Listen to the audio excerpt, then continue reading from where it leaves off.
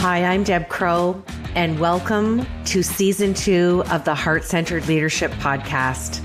This is a podcast where we connect, learn, and laugh together with strong leaders from all over the globe. Here, you will learn from peers you haven't even met yet. You will gain new tools to add to your leadership toolbox. Because whether you're a C-suite executive or a first-time entrepreneur, we all contend with challenges, and there's always room for improvement if we choose to seek it. So please, pull up a chair and listen in. This is the Heart-Centered Leadership Podcast. Welcome back to Imperfect, the Heart-Centered Leadership Podcast. You know, the more I do this podcast, the more I realize I think I've completely fallen in love with the word imperfect. I love how it rolls off my tongue. I love when I am imperfect. And I love the quality of guests that keep being referred to the show. And we are going to have a fun podcast show today. I have two amazing guests with me. And if you want to learn about stories and storytelling, this is the podcast for you. So I'm going to encourage you to grab a cup of coffee and pull up a chair because I have got Corey Blake and Genevieve Georget on the show. Let me tell you a little bit about Corey and Jen. Corey began his storytelling career as an actor, once starring in one of the 50 greatest Super Bowl ads of all time. That's going to be a story and a conversation in itself. Corey has spearheaded the conversion of best-selling business books into comic books with authors like Marshall Goldsmith, Chris Anderson, and many, many more. His efforts have landed him in the New York Times, the Wall Street Journal, and Forbes. So very excited to talk to Corey and the trajectory of his leadership career. And Genevieve, but we're going to call her Jen today because she likes to go by Jen. She is the director of the RTC storytelling course and a successful author in her own right.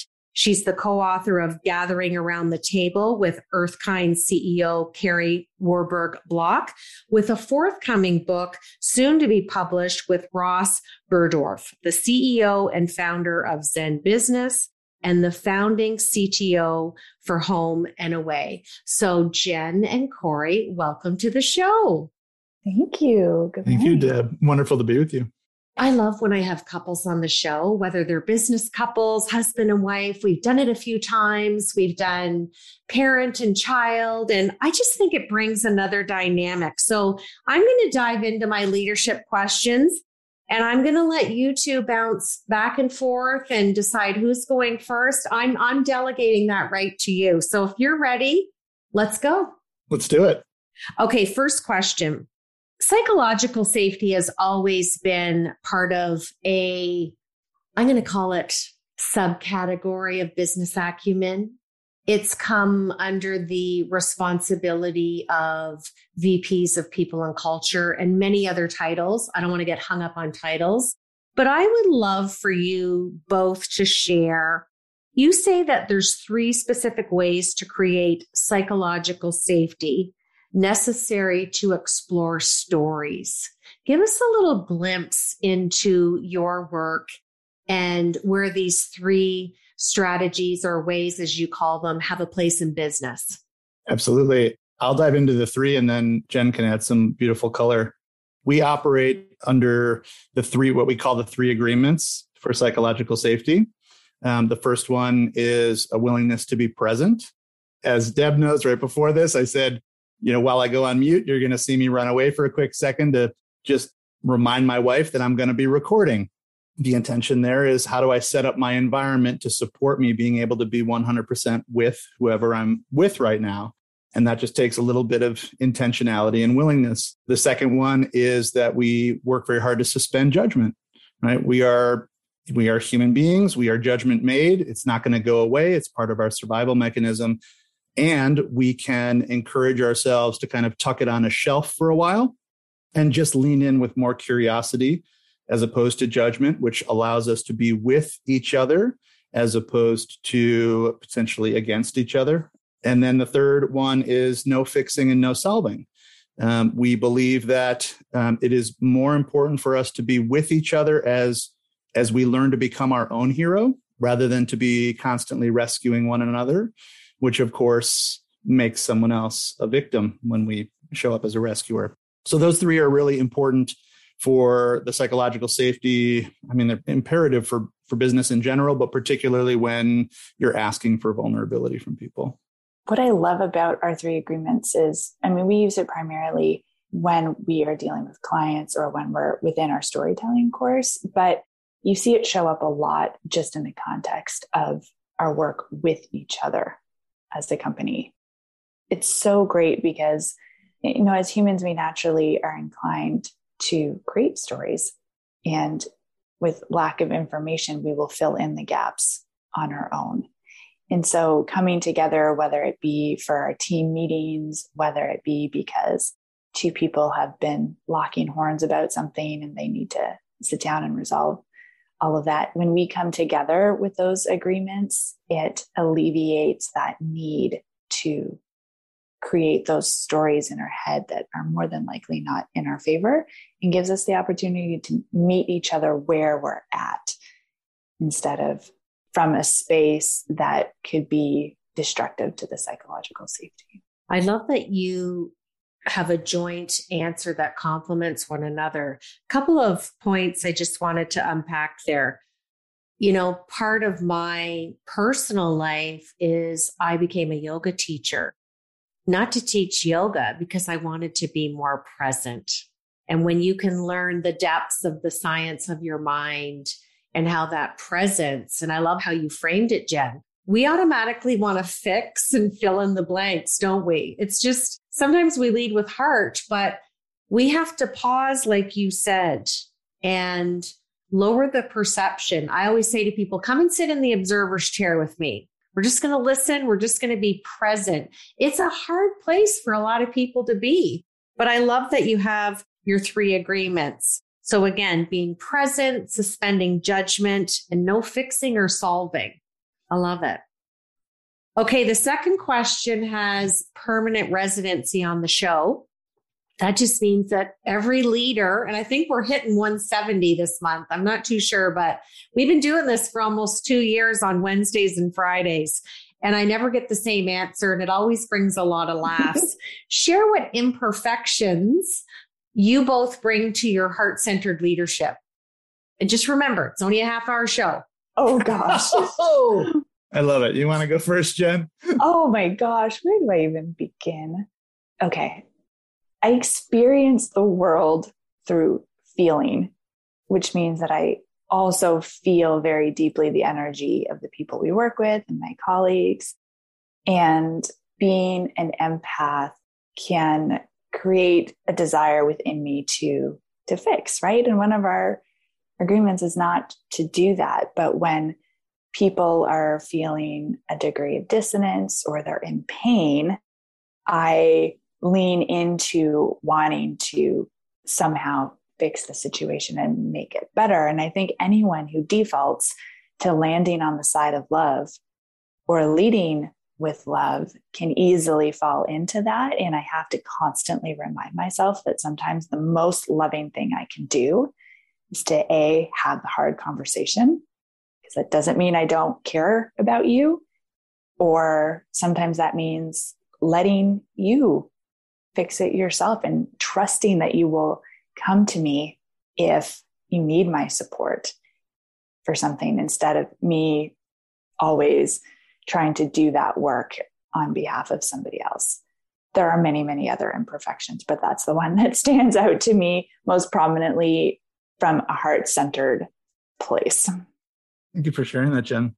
Thanks for leading the way with some vulnerability there. There's a couple that are popping up for me, so I'll start with the one that's most sticky in the moment. I am a lover of chess. I play several games every day. They're very short, fast games. I like speed chess. But if you combine that proclivity to be thinking ahead with a love of storytelling, I can easily find myself, 100 miles down the track, not having communicated where I'm heading, where I am. Jen's cracking up right now for those who can't see her, because she knows this part of me very well. it certainly can drive people a little batty. And it is, I mean, it is both an immense strength and an area of frustration, right? Like I think most of our imperfections they come from something that creates value and sometimes, right, detracts value or diminishes value. When used appropriately, it is an amazing asset. And in the wrong situations, it is debilitating, I think, for people and can cause suffering in some ways when people, right, don't feel on the same page or if they start wondering if they're even in the same book because I've leapt so far ahead. And the fun part of that question and watching your facial expressions is I love the laughter that question brings. And it's just truly, I often say that heart-centered leadership plus diversity and inclusion equal a universal language. It doesn't matter what country my guests have been in, what language they speak, it always brings laughter. And I love that imperfect may have carried a negative connotation, but when it precedes heart-centered leadership, it brings laughter and us joking. We only have a half-hour show because most people have said, Deb, like, how much time do you have? And I love the awareness. And I love what you said, Jen. And, fellow empath, INFJ, rare breed right here. You're an INFJ. See, the universe aligns, serendipitous moment, ding, ding, ding. It's that cognitive life raft. I always say to people, your presence is honoring who you are and figuring out what I like to call and frame your cognitive currency. So don't grab the cognitive life raft. Sometimes being imperfect is being silenced because it's such a superpower. You can sit in the observer's chair and just completely be quiet. And that observance, it allows you to really collect a lot of information, especially from nonverbal cues, right? 75% of our language expressively isn't even coming out of our mouths. So interesting, guys, and so fun. Okay, my next question is, the foundation of leading with heart-centered leadership is always trust. And I know that both of you have insights, awareness, and creation that truly can be profound. How did you create an innovation to bring storytelling into organizations to help teams elevate trust? How do you solidify that trust so people know when enough is enough, or have they given enough to help elevate trust?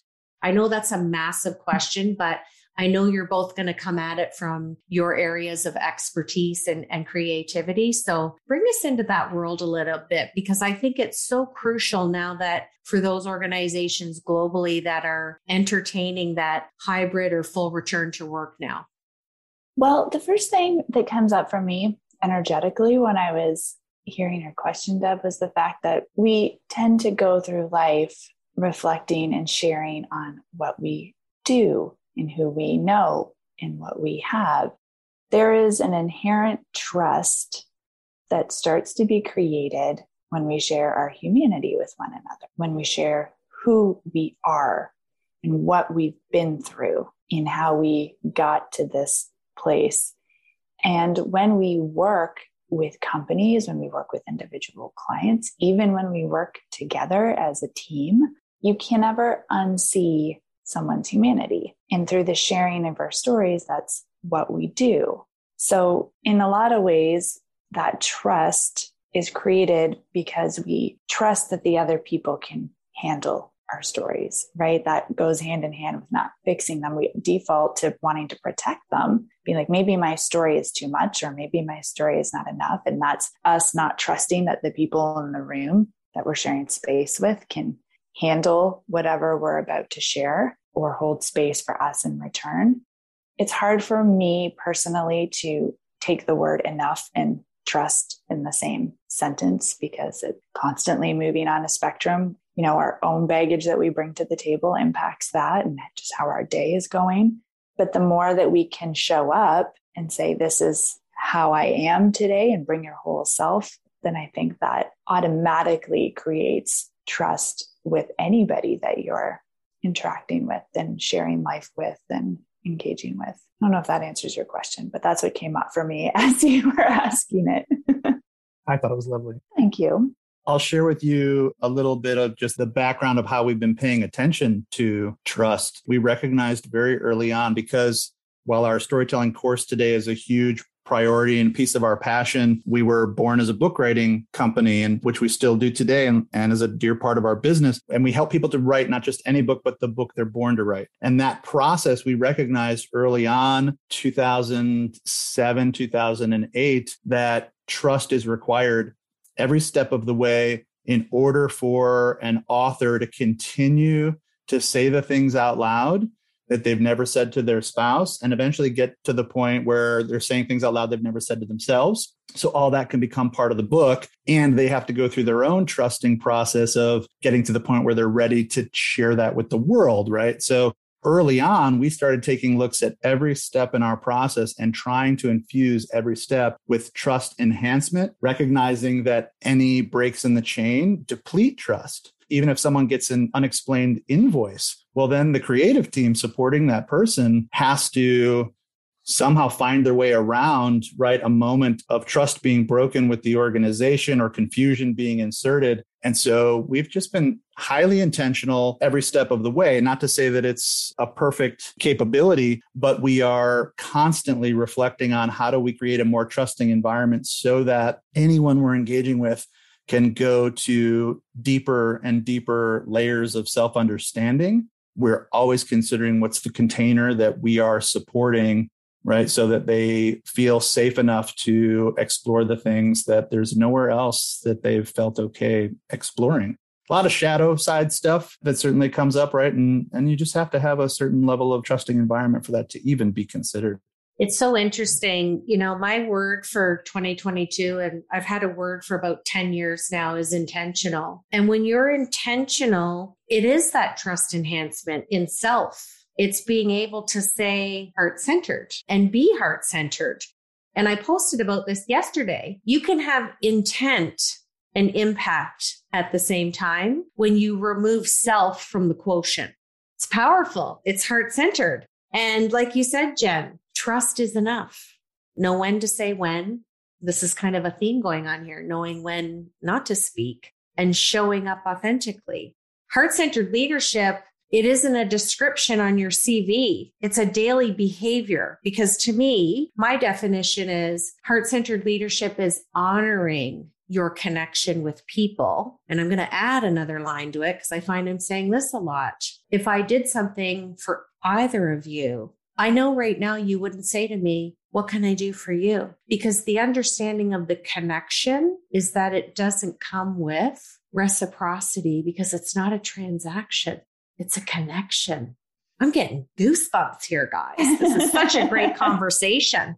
Best kind of conversation. Oh, I love it. Nobody ever knows the questions before. And this is why, because we unpack and have this amazing conversation. Okay, my last question, it's a hard one, and I'm going to preface it by saying, don't overthink this. Please give me your gut reaction. Don't overthink it. Have you met us? No overthinking. You don't say that to an INFJ. That's like saying, what? Well, don't overfeel it and don't overthink it are different. Exactly. The feeling and thinking. The whole cognitive umbrella is going up here. Tell me who you were as a leader before the work you're doing now, and who are you now as a leader? What's the bridge? I was very achievement oriented when I was younger, which is not unusual, of course. You know, I started off as an Enneagram 3 before I transitioned to other areas. And now I show up very much as an enthusiast. But I think I was agenda driven. I would build a list of all the great things that I would do so that I could use that list to my advantage, right, later. And I had enough moments where that blew up in my face that eventually I had to start learning how to do some things differently. And then I got somewhat addicted to personal development and expanding my own tool set so that I could show up more gracefully for those that I care about and for the world in service to what we do. So I work very hard now and very consistently to support my well-being, my emotional well-being, so that I can be as graceful as I'm able, particularly with our people, because I've created enough unnecessary suffering even within my own organization. It's a form of undermining or self-sabotage, right? That can come from imposter syndrome. And it does come back to a version of trust that I am more trustworthy externally when I'm more trustworthy internally. So I put a lot of intention into that now. And I'm very grateful to be that kind of leader. Again, I start at zero every day and do my best. So it's very imperfect, but I appreciate the intentionality that I put into that kind of leadership now. Oh, dude, that's a great answer. Okay, I didn't overthink it. And my response was internally that I wouldn't have called myself a leader. I am an Enneagram 4, INFJ. I started as a photographer and writer, which is all behind the scenes, behind the camera, behind the words. And honestly, I felt like my imperfections would keep me from being a leader because I didn't have all the answers and I didn't have all the expertise and everything. And I didn't have necessarily the right degrees from university to do whatever. And then over time, with a lot of grace and a lot of changing the narrative, if you will, of my own story, I was able to see that being the person to go first in terms of vulnerability allows me to be a leader because it creates space for others to go after. And that being a leader doesn't mean having to be perfect. Being a leader can mean demonstrating that imperfection for those around you and doing it anyways and saying you're sorry sometimes and recognizing that everyone leans into their own strengths and giving them the space to do that, because really as a leader, you're creating a team and helping that team get towards their goals versus doing your own thing. That response almost makes me emotional. And you have just beautifully and eloquently stated why I created this podcast almost 2 years ago. We're heading to the end of season 2. Leadership belongs to everybody. It's everybody's birthright. Mm-hmm. It doesn't matter what your job title is, what your role is, what your responsibility. That's a piece of paper. It comes back to the foundation of your behavior, how you self-audit who you are, your narrative, your story. And what a great question to ask you too. I normally don't ask that in a leadership. And I thought there's a story here, no pun intended. And it's just interesting to showcase the premise of the show. You recognized who you were, you recognized where you wanted to be. You know, when we look inward, we awaken the heart-centered leader. I would add to that though, Deb, and thank you, because that's lovely. And I also think that surrounding yourself with people who can reflect those strengths and those values helps that a lot. Like I most certainly didn't make that transition by myself, right? It's working with people like Corey and the other people on our team who see something in you that you may not see in yourself and help to infuse those values as well. Well, and it brings up another point that we continue to evolve in our lives as human beings. So the people you may have hung out with when you were younger, you have an attraction to your tribe, if you will. Find the vibe with your tribe, just to put a little bit of fun pun there. But it doesn't mean because you stop to hang around certain people or talk to certain people. To me, it just means that you are foundationally seated in your being and who you love to be surrounded by. And it's okay to create a new chapter in your story. So I knew this was going to be an amazing conversation. I'm ready to drop the mic right now. We're not even done. Can I brag on Jen for a second in terms of your question? So yes, you can. Brag on Jen. I mean, you're highlighting for me also that heart-centered leadership is hard. But one of the things that I really commend Jen for is I sometimes refer to her as our canary because she feels things so deeply. She'll start singing when she realizes something's out of alignment. And she doesn't necessarily have the language for exactly what it is yet, or we don't have the ability to hear what it is yet. And that can create a lot of emotional challenge in the whole ecosystem that she, by stepping out and leading with the vulnerability of something feels off and the team not always being able to respond with immense grace because, life is busy. There's a lot going on and it can be easy for other people to respond in a way. Then Jen has to figure out how do I make my way through the emotions that have been created? And that's a tough place, but she continues to step into that. And every time she does, from my perspective, I've seen when eventually we figure it out, it was so important that she stepped forward and started singing. I like that terminology, but it isn't easy. And she puts herself in a position that is very vulnerable. And yet she continues to do it because it's the right thing to do to help all of us get where we want to go. But it's hard. And I really commend her for the willingness to step into some of the heartache that can come with that. Heart-centered leadership is not easy. It is hard and it is not for the faint-hearted. So very nice. I love it. Okay, guys, we're going to do the rapid round of what I call my Fab Four. 4 fun questions. Don't think what's on the top of that brilliant mind. Here we go. First question. Jen, tell us something we don't know about you. I love the stars. I wanted to be an astronomer for most of my life when I was a kid. And I even have my own star that was given to me when my first book came out. And I will forever love the stars. Always, always. My Irish Nana used to say that famous quote. I don't even know who said it. Always shoot for the moon because at least if you fail, you'll land with the stars. Amen. Astronomer Jen. Okay, that's what we're calling her now. And Corey, what do we not know about you? A misleading aspect of my personality has become that over the past few years, I've gone from extreme extrovert to rather extreme introvert. Like I just was in Austin and about 2 minutes of being in a room of only like 20 people, I wanted to run and go hide in a cave because it's like my neural pathways had no understanding of where the heck I had inserted myself. And these are people I care about and adore. And like, I think I present very extroverted and I love that part of myself. But I've also really something about the isolation. I've found ways to appreciate it. And I'm excited to lean back into more of the extroversion in slow doses. I love that. That is such a great trait to have because I'm an INFJ and most people think I'm extroverted. I got to come home and I'm like an electric car. Like I got to be plugged back in, recharged. Give me my chair, give me my books, give me my tea, give me my blanket, my slippers, whatever. People fail to recognize that introverts have a deep, visceral level of thought.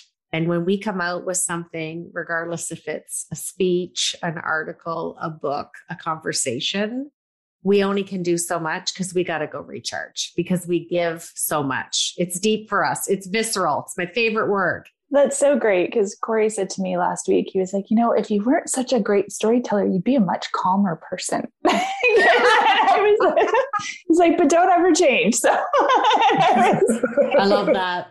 I love it. Okay. Second question. Favorite book you've ever read that was really life-changing? Million Little Pieces by James Fry. It was the very first book that I read that felt like the way I experienced the world. It was very void of like all the rules of writing. And it was just this stream of consciousness, like he was having a conversation. And I was so moved by the story as well, but just the way he expressed it gave me permission to write that way myself. And it's worked out well so far. Mine is a book called Mila 18 by Leon Uris. Leon Uris was a prolific Jewish author, wrote a lot about World War II and Nazi Germany and the Irish potato famine. And he wrote historical fiction which I did not understand what that term meant when I first found his books in college. They're also tied to my favorite professor of all time. So there's some meaning there. But the books were so real to me that after I finished a series of 3 of his books, I went to the library to learn more about these people. And I was achingly heartbroken to find that those people didn't actually exist. And that was my education on what historical fiction is. But it has informed so much of the work that we do as a company in terms of how do you breathe so much life into self-expression, whether it's character or true human, in a way that the world is leaning forward and wants to connect with them deeply. I love that. Okay, third question's really fun. I'm going to even throw something fun-er in this. Yes, that's a word. It's a word on this show. Yeah, it is. I'm going to have you guess based on how well you know each other. Oh, no. Corey, if Jen could have dinner with any leader in the world, who do you think she'd want to have dinner with and why? And what would they talk about? And then Jen, you're going to tell me who Corey's would be. Don't think. No thinking. For Jen, it would be somebody who loves ketchup chips. Oh my gosh, such a dork. It's an ongoing. You're from Canada. You know what ketchup chips are. I mean, Jen's got this whole political background that I was not part of her life for, but it shows up in little doses all over the place. And so I'm going to say Justin Trudeau. I might be totally off here, but I think that's somebody that she would love to spend time with. And I think she would really appreciate a conversation about how do we better love the world. Oh, I would love to do that. And I didn't even know I wanted to until you said that. Oh, it's lovely. All right. My guess is I think that he would love to have dinner with all of us, his team that he hasn't been together with in a really long time. And I think he would love to talk about how we're all going to make the world a better place through the work that we do. And I think he would want to just spend time hearing about how everyone's doing and everything we haven't been able to do in person together. I felt a gush of emotion when you said that. And in my head, I saw the restaurant. I know exactly where we would go. Oh, where? Where would we go? It's in Cleveland.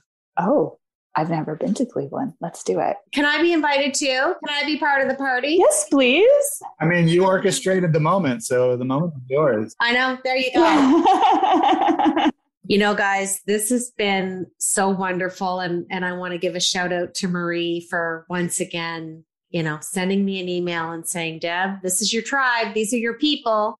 She always recommends such amazing guests for the show. And I always love having business partners on the show. And it's fun to bounce back and forth and just see the true serendipity that lies for both of you. It's beautiful. So thank you for your time and your expertise. And the most important, for sharing your heart. And I'm going to ask you question number 4. It's how we close out the show. But before we do that, I just wanted to mention that our heart-centered leadership poster that we unveiled to the world in January of 2020 has now been downloaded over 116,000 times. And I'm truly humbled that it's now in 16 languages. More clients are like, we have a client or a colleague in this country. And it's got some serious air miles. And it's why I get up in the morning. I love sharing that document. So doing a post and getting it out there, and we'll continue to translate it in as many languages as I can to keep leading with love, because it has a place in business acumen, and you don't need a title to be a heart-centered leader or to incorporate that in your leadership. Okay, we're going to close out the show. I'm going to give you both an opportunity to answer this question from your heart. Intention in yoga in Sanskrit is called a sankalpa. So think about your sankalpa before you answer it. And here's the sentence I'd like you to finish. Heart-centered leadership is? Heart-centered leadership is what the world needs more of. Heart-centered leadership is stepping out and risking my own vulnerability to create a space that encourages others to do the same. You've been listening to the Heart-Centered Leadership Podcast. I'm Deb Crow. If you like what you heard today, please rate and review the show. And I'd love it if you'd visit my website at debcrow.com, where you can sign up for my newsletter and get access to the Heart-Centered Leadership Toolkit, all free of charge. Thanks for your time, and we'll see you again.